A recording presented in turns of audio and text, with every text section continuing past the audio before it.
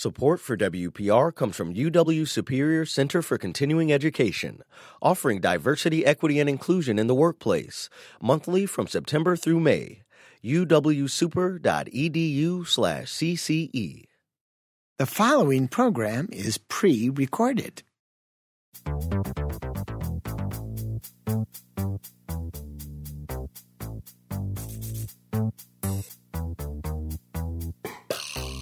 From Buck Studio at Wisconsin Public Radio, this is Zorba Pastor on Your Health.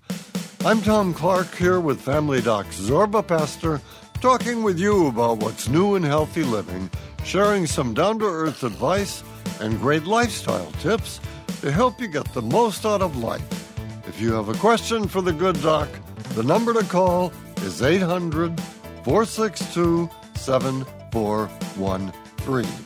And along with your calls, we have some topics to talk about, Zorba. Yes, statins versus supplements. Study talking about that. Always a question that people have. Can I do it naturally? Do I need a statin? What do they do? And we're going to talk about how 1 billion young people, according to some new work done, may actually be at hearing loss when they become older. Why? Well, we'll talk about where that why is. And we have a special recipe today. Absolutely special recipe that I know you're going to jump on, Tom, because I know how much you love it. Tom, you love cucumbers, right? Cucumbers are great. Tom, you love pistachios, right? Cucumbers are great. And Tom, you love beets, right? It's a cucumber, beet, and pistachio salad, something that you will want to serve, and Tom will not. Let's get to the phones. 800-462-7413 is our number. 1-800-462-7413. Our first caller joins us now from Buffalo, New York. Hi. Hello. How can we help? Well, I'm 76 years old. I'm very active, still working. I do have a heart condition with 2 stents. Mm-hmm. About a year ago, I was on a phone call at work. They put me on hold for about an hour, and I was cradling the phone between my shoulder and neck. So what happened, you could guess what happened. Yes. Later in the day, I had terrible pains in my neck. Mm-hmm. I mean, I thought I was having a stroke. Mm-hmm. Wow. Mm. Huh. That night, I was getting ready to call 911. Wow. I mean, the pain must have been just... Obviously, if you're willing to call 911 because the pain is so bad, it had to be really off the wall and had to be frightening because pain in the neck can also be a sign of heart disease. Which I have. Which you have, right. I mean, so that would be a frightening thing. So what did you do about it that next morning? Okay, so I called my family doc, good, who gave me some painkillers, muscle relaxants. Mm-hmm. I missed 2 weeks of work. And, eventually it got back to a manageable level. Mm-hmm. Okay, and that's about where it is now. And meanwhile, he referred me, and I started with physical therapy, then chiropractic, and in late April, I saw an orthopedist. Mm-hmm. Okay, the orthopedist immediately ordered me to have ordered an MRI. Mm-hmm. And the MRI showed nothing specific, or? That's where I was going next. Mm-hmm. So, on a follow-up appointment in August, he kind of casually mentioned, he said, I was looking at your MRI again, and I noticed there's some signal cord damage. There's some disturbing things in that picture. Mm-hmm. And I think it's possible you might be paralyzed. You might become completely paralyzed. Okay. So the MRI showed some changes in the neck and the spinal cord. Got it. Yep. So what did they do then? He recommended a surgeon who he assured me was the one least likely to want to do surgery. Got it. So then I saw her. Mm-hmm. Okay. And she recommended not 1, but 2 surgeries. Mm-hmm. And told me that as a result of the surgery, if I didn't have the surgery, I would become stooped over and look like Dracula. Mm-hmm. Okay. Mm-hmm. And if I do have the surgery, I'll be left with like a lump in my jaw. I won't be able to swallow so well. Oh. And actually, my neck will be stiffer, and I'll have less rotation than I do now. The two surgeries will involve 3 months of recovery time. Wow. So that's basically, what I'm chewing over. The fact is my life has continued relatively normally. I still go sailing, cut my grass, So let me put it into perspective, and then I will give you what I think you should do. So first of all, what they're looking at in the MRI scan, the MRI scans now give us more and more information. They're looking at the top of your spinal cord, and from what I can get, what I suspect they're doing, and once again, I'm not looking at the MRI, but I can, it's conjecture, is that they're worried there's some compression at the spinal cord and irregularities within your neck that may eventually almost sever part of the spinal cord. So not sever it, but put pressure on it. So the spinal cord, where all of our nerves go for the rest of our body, is not going to work, and all of a sudden you're going to be paralyzed in one way or another. That usually is what's going on in an MRI scan like this. Like we've got to do something because you're at high risk. But now you've talked to a neurosurgeon or orthopedic surgeon, but I assume it's either one or the other. And they've said, look, we have to do 2 surgeries. These are really problematic big surgeries. They're going to leave you with some residual discomfort, residual pain. So what would I do in a situation like this? I would get a second opinion, no doubt. I would definitely get a second opinion. So you're not far away from the Cleveland Clinic. I don't know what, you're over 75. You've got, health insurance. You've got Medicare, or you've got state health insurance. Actually, this is going to be covered by workers' comp. Workers' comp. I would go to the Cleveland Clinic. You're nearby. They're one of the great clinics in the country. And I would get a second opinion. There's no doubt about it. And then if I needed surgery, I would decide which place to go to. They have really good surgeons in Buffalo. They're really good. I wouldn't necessarily go to the Cleveland Clinic. I wouldn't say their surgeons are better than Buffalo. Not at all. They're good surgeons in both places. But I would get a second opinion. I wouldn't do it without that, because this sounds like this is a great big surgery. If they said, look, we want to do surgery on your neck and we just want to stabilize it like you do on the back, and we just have to stabilize the neck, you're not going to be left with anything residual, that would be something, because there are some simple surgeries. But these are multiple surgeries. You need a second opinion. Let me ask you just 1 or 2 questions about that second opinion. Okay, the first one is, and I've noticed, I just had an independent medical exam the other day, and I've been looking for doctors and so forth. And everything goes to workers' comp. It's a second opinion. How do I get a second opinion that's just private to me?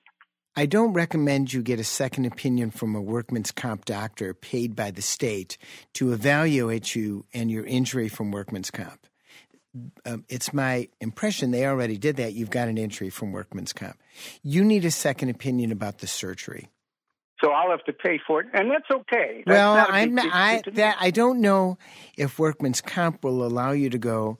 That's good point. Workman's comp may say, we're not going to pay for you to go and get a second opinion at the Cleveland Clinic.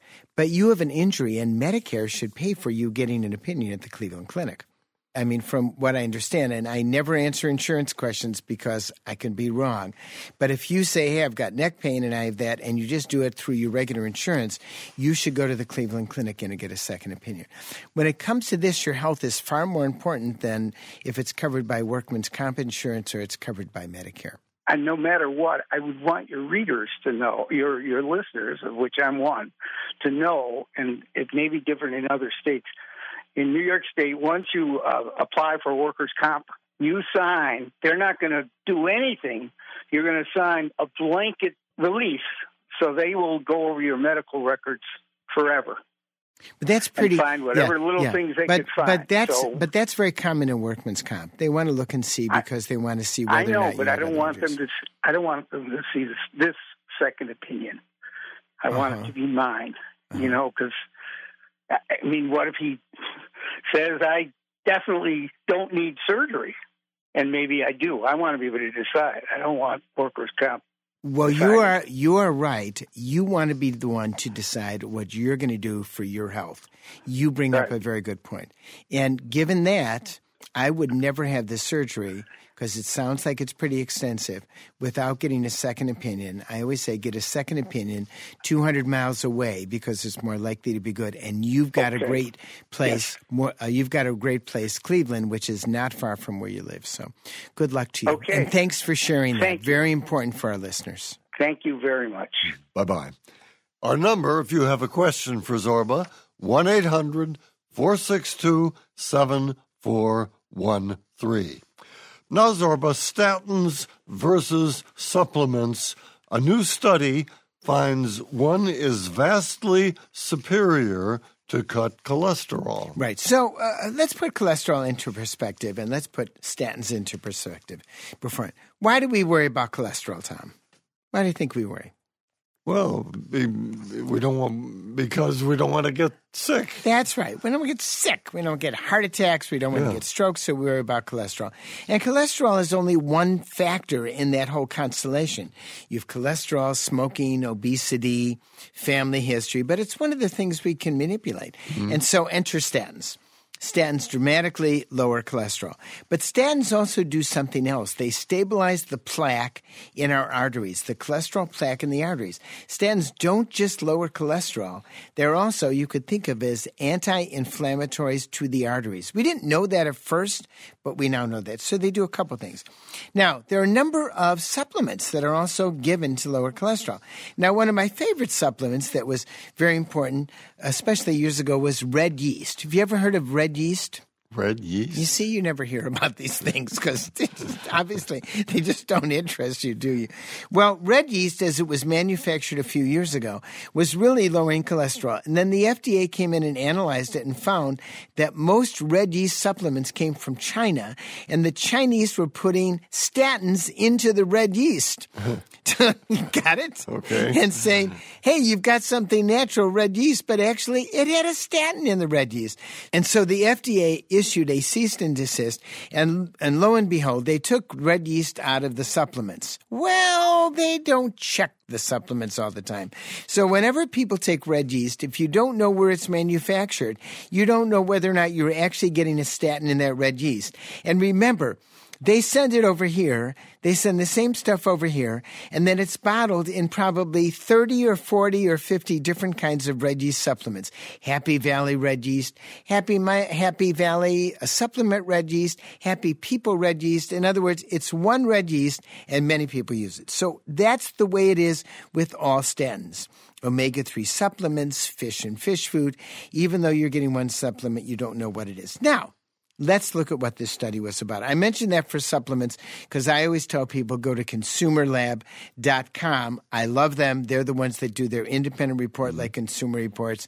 You pay for it to get into the website, but they know what they're doing. Anyway, this study, they took nearly 200 adults, aged 40 to 75, and they were given brand name Crestor. Crestor is rosuvastatin, which is one of the statins. And then they were given fish oil, cinnamon, garlic, turmeric, pat sterols, and red yeast rice. All of them were given different supplements or many supplements for a period of time. And they checked the supplements in this study to make sure they were good name brand supplements. Lo and behold, they found the rosuvastatin, which is now a generic, lowered the LDL cholesterol by 38%. That's the bad cholesterol, much better to the placebo and also much better to all of the supplements. None of the supplements lowered cholesterol to that extent. So what are we left with? Well, we're left with two things. First of all, there is no doubt in my mind that statins have made a major change in heart disease and stroke. There's good data 30 years down the line. There's also no doubt in my mind that not everybody tolerates statins. They cause muscle cramps in probably 10 to 20% of the people, and that can be problematic. So for 80% of the people, statins really can be useful.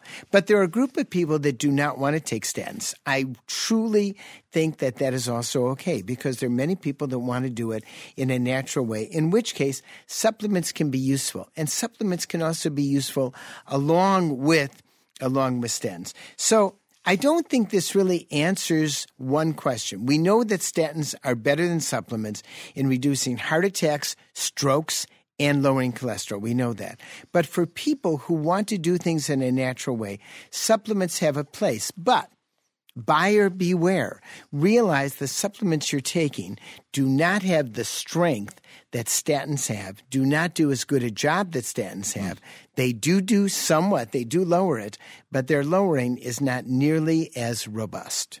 800-462-7413 is our number. That's 800 800-462-7413. We have a voicemail now, Zorba, from New Jersey. My question is, are there any foods that have parasitic benefits, meaning not to get them, but to kill them? Because I was wondering about certain teas. So if there were something whole food natural, or if you want to go into some kind of, medicine, that's fine too. But thank you so much. Not that I know of. And I'll tell you where actually, if you look at parasites affect roughly 1 to 2 billion people on the earth. And a lot of people, of those 1 or 2 billion people, eat traditional foods and do traditional remedies. And the parasites have become smarter than we are.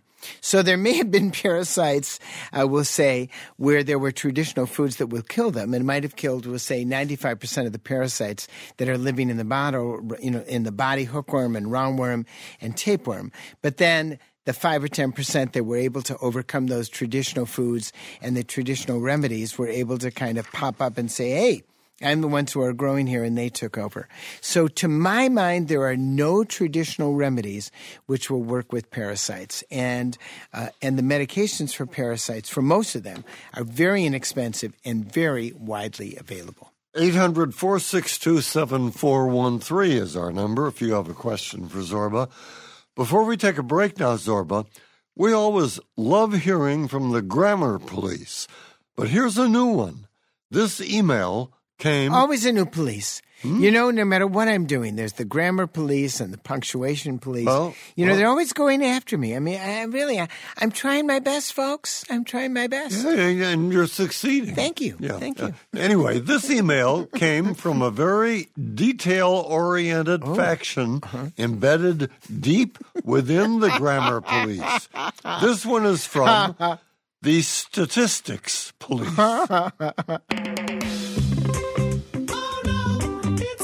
Statistics. We're crunching numbers. We're crunching numbers. Yeah, numbers.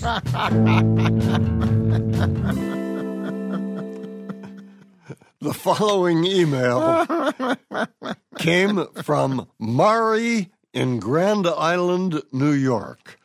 Dear Dr. Z, I love your show, but a recent statistic you cited is incorrect. You mentioned that the current rate of obesity in the U.S. is 40%.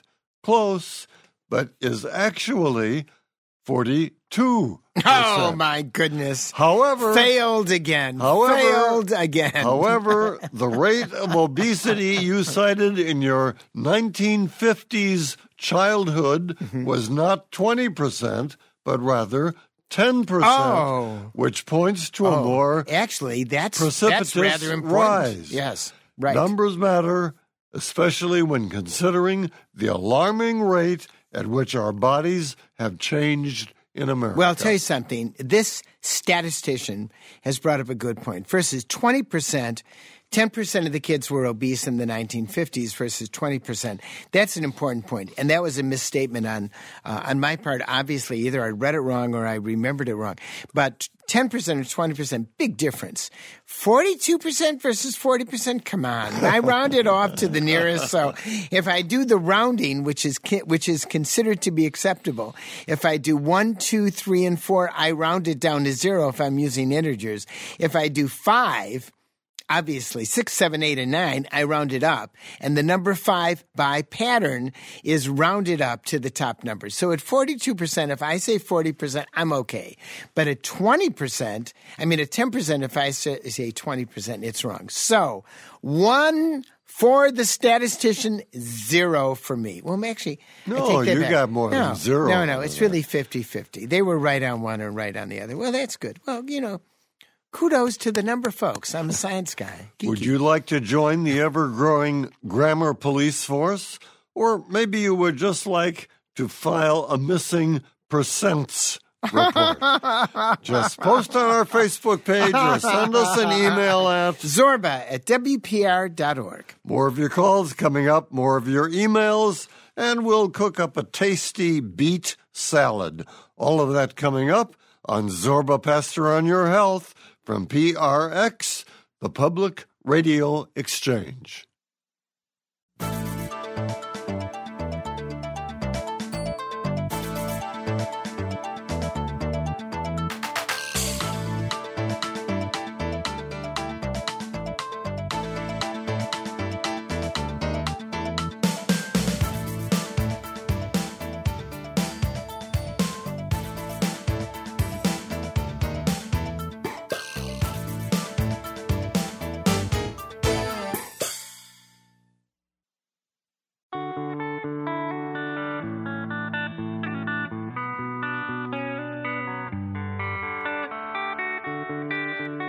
Tom Clark with Family Doc, Zorba Pastor, here on Zorba Pastor on Your Health.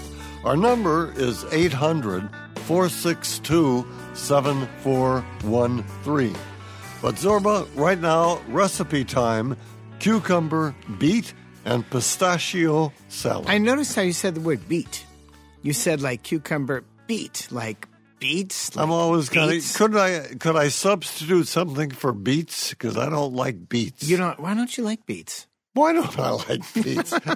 What kind of question is that? Well, it's irrelevant. I mean, is it because your mother served beets all the time? I don't blame my mother for everything. Blame your mother. I don't like beets. beets. I mean, maybe what's there's the something. big deal? Maybe there's something deep in your unconscious about beets. Is the color? Can I of just beets or do the this taste with of beets? cucumbers and pistachio and? Yeah, leave but then you'd be missing the beets.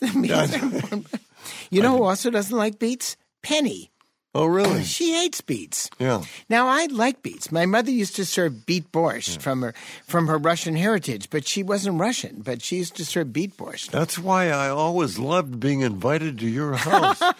Because we never had beets. never had beets. You knew that it was a beet-free house. Like we have beets with a little circle, like no smoking, no beets. But if people haven't liked beet, I don't know why beets have a bad rap, though. Now, my daughter... Because they don't taste good. Let's just do this, can we? I like beets. I'm trying to bring beets back. Carl, I think we should contact the Beet Council and see whether or not they'll sponsor this show. What do you think? I think we should do one better, and we should contact Dr. Dre. He loves beets. Dr. Dre likes beets. Now, when my grandfather would come over to the house and my mother would serve beet borscht, he had a mustache and a beard, and his beard and his mustache would get filled with beets. He was a messy eater, and it would turn red. And I remember I must have been 5 or 6 years old, and I would slowly eat my soup opposite him and watch him as his beard would turn red. And we remained red until my mom would say, "Hey, don't you think you should go to the bathroom and wash your face?" Because he wouldn't even notice it. That's a wonderful story. Thank you for the wonderful story, but we're still doing it with beets. Okay. You're not going to. All right. 3 pounds of medium beets, trimmed, scrubbed, and very thinly sliced. 3 pounds, medium beets, trimmed, scrubbed, and very thinly sliced. Now, you can get red beets, and I believe there are white beets. I'm pretty sure. I mean, I know when my daughter Dee Dee has come to the house and grilled them. Did you know you could grill beets on the barbecue? It never occurred to me. 3 tablespoonfuls of olive oil. 3 big T olive oil. A large seedless cucumber, thinly sliced. Sometimes they're called English cucumbers. They cost more, but I think they're tastier. A large seedless cucumber, thinly sliced. They do cost more. 2 tablespoonfuls of sherry vinegar. Really good stuff. 2 big T sherry vinegar. So sherry vinegar is sometimes hard to get. I now buy it online and have it. It comes in a box just like boxed wine, and then I always have it around. But it really does have a different taste. If not, you could use apple cider vinegar. That would be okay here too, and that's easy to get. Mm-hmm. Tablespoon of toasted sesame oil. Big T toasted sesame oil. You could use untoasted too, but it should be sesame oil. 1/2 cup of roasted salted pistachios, shelled and chopped. 1/2 cup roasted, salted pistachios, shelled and chopped. Now, I think that's redundant. Who would use roasted, salted pistachios that weren't shelled? Yeah. I mean, Good point. Good point. You know what I mean? Yeah. That's Oh, me. yeah. You know, I mean, nothing gets past me. I like the shells.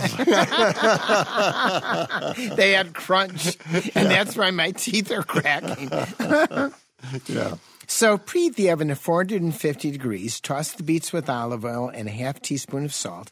Spread them out in a single layer on 2 large rimmed baking sheets. Roast them for 30 minutes or a bit longer until they're tender, and then switching pans on the rack halfway through. It's kind of turning them around so that the front of the pan is in the oven in the back, and the back is in the front, because usually that's the way ovens are. They're hotter in the back. Meanwhile, in a medium bowl, toss the cucumber with a half teaspoon of salt. Transfer to coriander to drain. You want the cuke to drain a bit. You don't have to push on it all.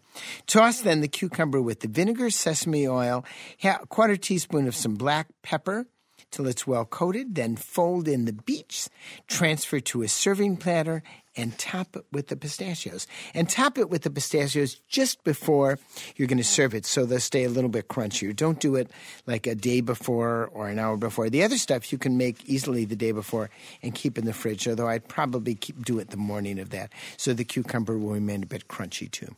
So if you like beets, it's really a good salad. You could do it without the beets, but it would probably be okay without beets. But the beets are a major part of this. This serves 8. 8 people who aren't going to eat very much. 800-462-7413 is our number. Wait a minute. People are going to want this recipe. 1-800-462-7413. You know, you hate this recipe enough to have even told them that they can come to our website, sorbapastor.org. Or, of course, you can find us through Facebook. Or, like Tom, you'll just forget about the recipe altogether. 800-462-7413 is our number. 1-800-462-7413. Now, Zorba, let's see if we can help a listener in Oxford, Wisconsin. Hi. Hi there. How can we help? Okay, I am calling because I have this issue when I do this one favorite workout of mine. There's one exercise in there where I lay on the floor on my back, and I put my legs straight up in the air. So you put one hand behind your head. Okay. My right hand behind my head. Okay. And then I'm going to reach up towards my feet, which are straight up in the air. Got it. With my left hand. So you do, 16 that way, and then you put your left hand behind your head, and then you reach the other way. You said 16? You do it 16 times? Yeah. Okay. Where'd you get that number? I'm just curious. Oh, it's a DVD, so I usually count, and that's what it ends up being. Okay, but that's a good number. But it's actually that part of the ab workout, so it's for like oblique crunches. Got it. So what happens when I do that, though, is when I do that particular exercise, there's what feels like a ball going from my stomach and rolling up all the way up into my diaphragm. Got it. Okay. And it hurts. So it's not painful. It's kind of just like a really creepy feeling. And I'm wondering, what is that is rolling up, into my chest area? Well, it's only that exercise. That's doing it. Right. You're using basically your abdominal muscles. Maybe it's the rectus oblique. If you look there, you have several different kinds of abdominal muscles. There are the oblique muscles that go in an angle, and there are muscles that are transverse that go directly across. And they all work together to keep our abdomen together. When you think about it, you want to protect your gut with your abdomen. It's the sort of soft part of our body.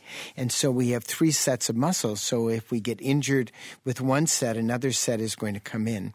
And clearly when you're doing this exercise, one of these muscles, probably more than one, but it could be one more specifically than another, is pulling on the other muscles. Look it up. What you should do, go and Google abdominal muscles, and then hit on the top of Google and hit images. And you'll see what these muscles do. And when you look at the muscles, they're sort of like a Chinese finger box when you look at it. They all interact with each other to keep our belly in shape. And you're using those muscles now, and they're painful because of the way you're stretching them, pulling them, and exerting power on them. That's what's going on. The question is, and as you said, it's an abdominal exercise, for your belly. And the question is, should you continue doing it? Right. I mean, sometimes it doesn't do it, and sometimes I can kind of lower my legs. I got it. Instead of having them straight up, and it will stop doing that. But other times, like the last time I did it, no, it didn't matter. I had to stop doing it. So are you doing this as part of your workout or part of a specific thing you want to do with your body, with your abdomen? Oh, no, it's just part of this workout. It's a DVD, and it's like, an hour workout, and that's part of it. Now, I do these alternating oblique crunches in other positions in this workout, too. One is where I'm standing up, and you're just kind of reaching your left elbow to your right knee, bringing your knee up and elbow down. And how do those feel? No problem. And then another one where I do it is I'm just laying on the floor with my knees bent and both my hands behind my head, and I come up and I crunch, to the right and crunch to the left, working the obliques. It doesn't do it then either. It's only when my legs are straight up in the air. I would avoid that exercise. That's what I would do. I would avoid that exercise. Because whatever's happening, you're getting spasm in one muscle or another, and they may be competing with each other in your body. This sounds to me like a muscle spasm. One is competing with the other. I would do the other abdominal things, and I would avoid this exercise. There's no reason to do it, and whatever's happening in your body, sometimes you're getting a spasm. Stick away from it. That's what I would recommend. It's muscle spasm. Well, I'm glad to hear it's muscular because I was kind of worried. I'm like, is something going to, go up into my heart? No. I'm sure it is muscle spasm. That's what it is. And keep doing the work. And by the way, your description of the exercises is great. It is spot on. I can picture exactly what you're doing. You should go into a business of describing exercise because it's a 10. Well, I've been doing this workout for about 20 years off and on, so obviously I have it memorized. Well, thanks a lot. Thanks also for your call. That'll help other people who are doing exercises at home, I'm sure. Okay, well, thank you so much, and I really enjoy the show. Well, thank you. Thank you very much. Thank you very much for the call at 800-462-7413. And before the break, Zorba, let's do the segment where we feature what our wonderful listeners are writing on the Zorba Pastor on Your Health Facebook page. This is called Facebook Feedback. Facebook Feedback. Okay, Zorba, the following message came from Elizabeth in Wisconsin, who wrote, I love you, Dr. Zorba, but I have to say something. Please be careful when you suggest that a better place to do things like health screenings is in the schools. You stated that doctors only have so much time to do all the things they have to do in an appointment.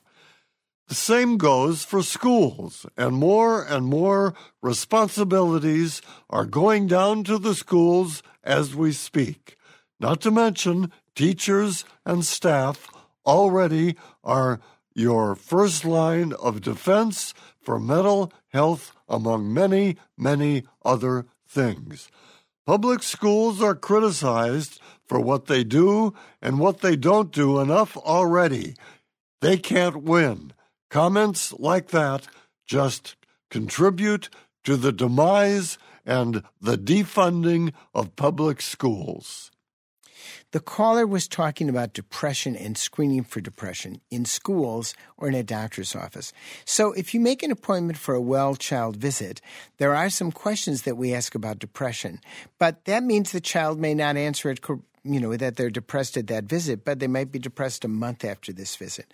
So the discussion was, why not do it in the schools? She's right. The schools can only do so much. So this really is a public health issue.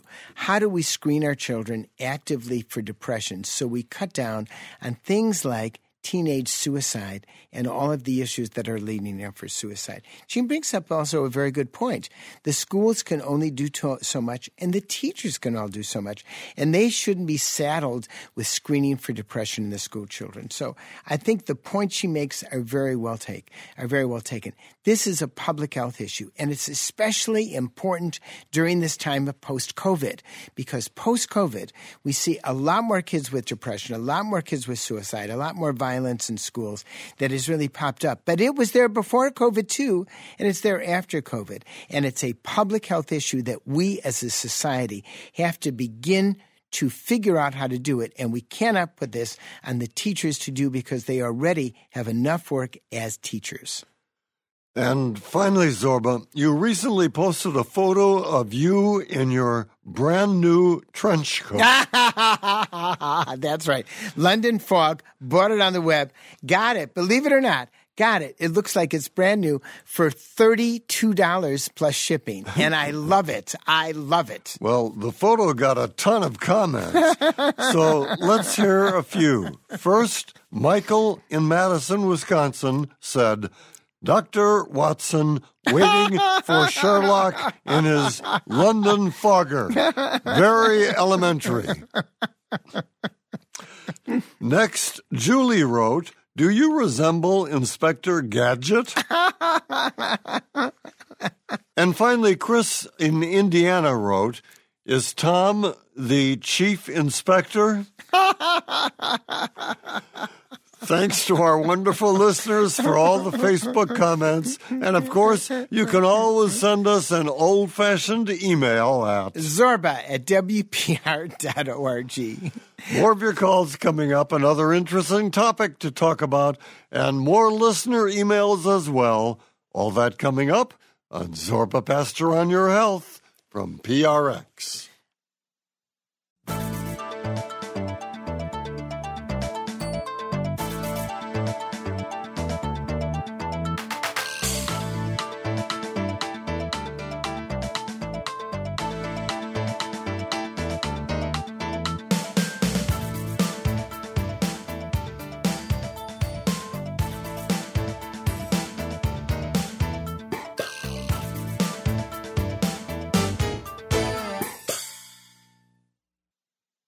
Tom Clark here with Family Doc Zorba Pastor on Zorba Pastor on Your Health.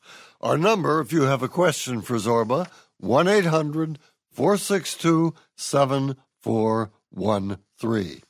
But now, Zorba, more than 1 billion young people could be at risk of hearing loss, a new study shows. Right. So what do you think these 1 billion kids, 1 billion adolescents and young adults, what do you think is probably going to cause their hearing loss? What would you guess? Well, I have no idea. Loud music through earphones. And the recommended noise limits are no more than... 1 billion young people? Well, because they're using earphones all the time and cranking it up. I mean, that's the estimate from, essentially, from data that comes through the Lancet and some other places. So noise limits, there are things called decibels, and it's a way of measuring noise. And when you're listening to a train, you've been in New York and listened to subways or Chicago's, right? So those are loud sounds. Those sounds are about 100 decibels, 90 to 100 decibels when they pull in. But when you're standing in the subway, it's loud when it comes in, and then it gets softer because you're on the train. Yeah. I mean, it's not as loud on the train. Or you're only listening to it while you're going from one spot to another. But no more than 85 decibels throughout a 40-hour week. Now, young people, generally they found people from the age of 12 and also to adults, 35 and under, are often using MP3 players, cell phones, iPhones, whatever you're using in your phone. Usually the content is about between 105 and 110 decibels. In other words, it's cranked up beyond a train getting into the train station in New York City. Yeah. It's cranked up more to like a jet. So the problem is this loud music over time is estimated to cause literally 1 billion young people to have hearing loss when they're in the 60s. Well, we're never going to fix this. You could say that. You could say we're never going to get people who are young to turn down their music. Yeah. Right. You're never going to. Yeah. Well, I believe in education. So I believe that education makes a difference. So you're right. At one level, it'll be, well, come on, turn down the music. Well, first of all, you don't know when people are listening to music, you don't know how loud it is because you can't hear it. Right, Tom? Of course not, yeah. So I don't think parents know enough to actually say to their kids, how loud is your music? And then put the earphones on and listen to it and say, I think that's too loud. That might make a difference. Or how about when somebody is 18 or 19 or 20 and say, hey, you could destroy your earring? That might make a difference. How about somebody who's 25 years old and doesn't realize they're cranking it up to that might make a difference. It's this whole age group from about the age of 12 to the age of about 35. That's more than 20 years listening to loud music. Educate that group and say, listen, turn it down to the point where you like it, but don't turn it up to the point where you can stand it.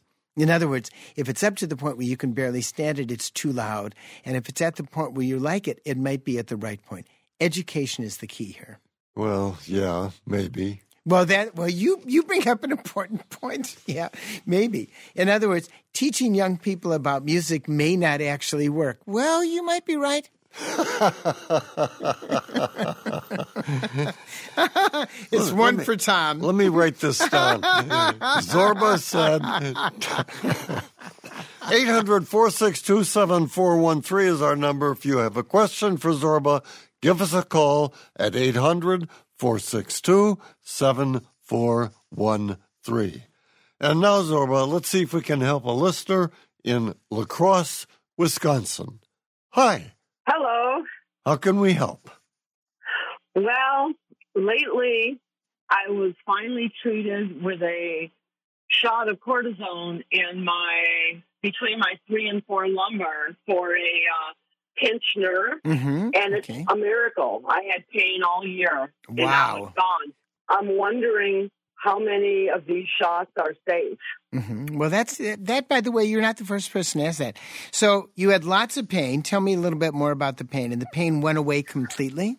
Okay, so about a year ago or so, I fell down and broke a rib. And I didn't know I broke it for a while. Anyway, it seemed to exacerbate what my doctor found, which is a pinched nerve. And I had pain from my hip down my leg, and it wasn't radiating. It just was there. And I mean, sometimes I had to haul myself upstairs. It hurt so bad, and it was constant for a year.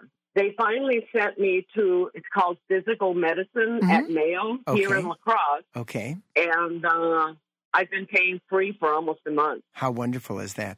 So there's no magic number of how many injections you can have. Certainly, you don't want to have them on a continuous, regular basis. Now, some people actually get injections once every year or 2 or even 3 years, and it puts everything at rest. Some people find the pain goes away, and a month or 2 months or 3 months later, the pain comes back, and you try a second or a third injection. Clearly, you can't live your life by just having these injections on a regular basis if they're too often. So there's no magic formula to say exactly what they say. For every time you enter your body with a needle, there's always the possibility of side effects. And also it is cortisone, and cortisone can have some side effects long-lasting, although the data has really shown that these injections on the whole are safe. But that's the word, on the whole are safe. In other words, every time you enter into that space, you run a risk. Albeit small, it's still a risk. So I would say a few are okay, but I don't know how I define that number. It's sort of individual with the patient.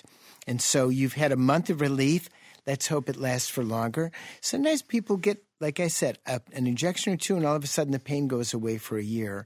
But then sometimes the next injections don't work either, because the disease process itself is worsening, or the injections just are not doing the trick you want them to do. Yeah, I just wanted to say that I'm 74 years old, and I'm very active, and I make pottery, and this whole pain just colored my whole year. Right. And I really feel bad for people who have pain now that can't get relief, because now I know what that's like. Right. I appreciate... You've got insight into that. Yeah. Thank you so much. Yeah, you're most welcome, and good luck to you. Thank you. Yeah. Bye-bye. 800-462-7413 is our number. 1-800-462-7413. Okay, Zorba, as you know, we get so many questions from our wonderful listeners, but we also get calls from listeners who just want to share a comment or a health tip. So it's time again for the segment we call Caller Comments. This is a bunch of caller comments. People calling us with their health tips. Thanks, we appreciate it. Okay, Zorba. First, let's hear from Ann in Claxton, Tennessee. I have a comment about the shingles vaccine. I'm on Medicare and United Healthcare as my supplement to Medicare. My doctor called in the prescription for the Singrix to the drugstore, and my United Healthcare covered it because he called in the prescription. It covered the prescription. It would not cover the shot if I just walked in and asked for the shot. Just thought I'd pass that on to your listeners because I did pass that on to my doctor after I discovered that so that she could tell her patients. But anyway, I appreciate your time. Thank you. Bye. That's a very good point. I knew that you get the shingles vaccine from Medicare Part D at the pharmacy. What I didn't know is that you have to have that prescription there in order to get it, that unlike a flu shot, you just can't walk in and get it. Your doctor has to prescribe it. Very good point. Very, very important. Always, and if you're ever getting any immunizations at the pharmacy, ask them, am I going to be charged? And they can check that out. And finally, Zorba, a listener named Mike sent us the following email. Hello, Dr. Zorba. I've heard callers for years asking you about restless leg syndrome. Many years ago, a colleague's wife had it, and I remember the journey they went through, doctor to doctor, med to med, and finally a miracle happened. They found a hot tub. She would take a dip in the hot tub in the evening, and boom, the end of RLS. How he nice. said something so simple and pleasurable, solved his problem that went on for years. Again, thanks for all the great information you provide. That's wonderful. I wonder if the IRS would take it as a deduction if I prescribed a hot tub to patients with restless leg syndrome. That's a question I can't answer, but maybe your accountant can. 800-462-7413 is our number, 1-800-462-7413. Now, let's hear a voicemail from a listener in Florida. Yes, Dr. Zorba. I'd like to find out about turmeric for shoulder pain. I don't take any medications, and I'm trying to find something that might ease my pain. It's been going on for maybe 2 or 3 months, and I would like to get your opinion on that. Thank you very much. You know, I've heard more and more about turmeric, and which is a spice, and some people say it really works for their arthritic pain. I think I would try that. That might be good. You might also try glucosamine and chondroitin sulfate. That's something that would also be good if you've got shoulder pain. But turmeric certainly is something that might be very, very useful. You know, then you go to also the physical things that you do for shoulder pain, such as ice or heat packs that can make a difference, and of course, regular stretching and shoulder exercise is very, very important for any kind of musculoskeletal pain. But certainly turmeric is something I would try. I always tell people when they're taking supplements, go on it for 2 weeks, go off it for 2 weeks, go on it for 2 weeks, go off it for 2 weeks. Do that 3 times because you want to get rid of the placebo effect, which is when you first take it, you say, oh, I think it's working, because your brain is working and tolerating it. When you go on and off it 2 or 3 times, that effect tends to diminish. 800-462-7413 is our number, 1-800-462-7413. And before we call it a day, Zorba, every now and then we get an email that we just can't not include on the show. So, here's a message we got from Norman in Hawaii, who writes, "A close friend in Hawaii is also a very good doctor of the old school persuasion. Unfortunately, he tripped on a loose throw rug in his own home and broke his hip, requiring a total hip replacement operation that same night. He made it fine, but also knew he wanted to prevent any blockage or backup caused by pain meds or lack of exercise. of the bowels. So he invented a new drink that both tastes good and keeps his bowels loose, too. It's easy to make. 1/2 lemonade, 1/2 prune juice, some ice chips. He calls it, are you ready? Yeah, I'm ready. The Arnold Pooper. It's pretty darn good, and it works." I've got to tell you something.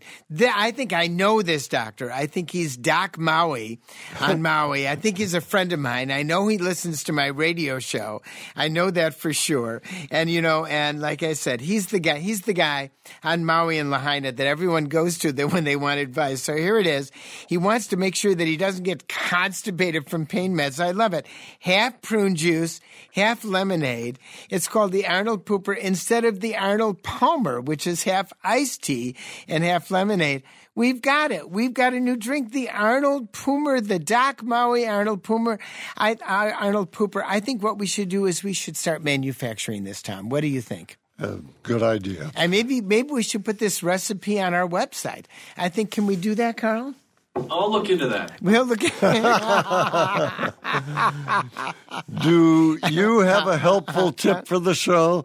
Feel free to trot it out by posting on our Facebook page or by sending us an email at... Don't forget, don't let that stop you up. Send it to Zorba at WPR.org. What was that again? Don't let it stop you up. Got it. See you next week, Zorba. Stay well, Tom. If you missed anything during the show or just want to stream the show online anytime, visit us on the web at zorbapastor.org or, of course, through Facebook. And don't forget you can call us anytime and leave us your question at 800-462-7413. Zorba Pastor on Your Health is a production of Wisconsin Public Radio. It's not intended as a medical diagnosis, so please do check with your doc. Our executive producer is Carl Christensen. Ba-ba-da-da. Our technical director is Brad Kohlberg. Ba-ba-da-da. Our theme music is by Leo and Ben Sidran. Ba-ba-da-da-ba-da-da. For Zorba Pastor, I'm Tom Clark, asking you to join us. I didn't get a da-da-da-da-da-da on the next Zorba Pastor on Your Health.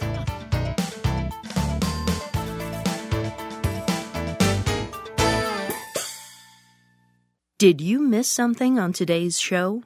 Simply go to zorbapastor.org to catch up on all things Zorba. There you will find recipes from the show, links to the Facebook page, Zorba's Healthy Living articles, and you can subscribe to the weekly podcast. On the web, that's zorbapastor.org. From PRX.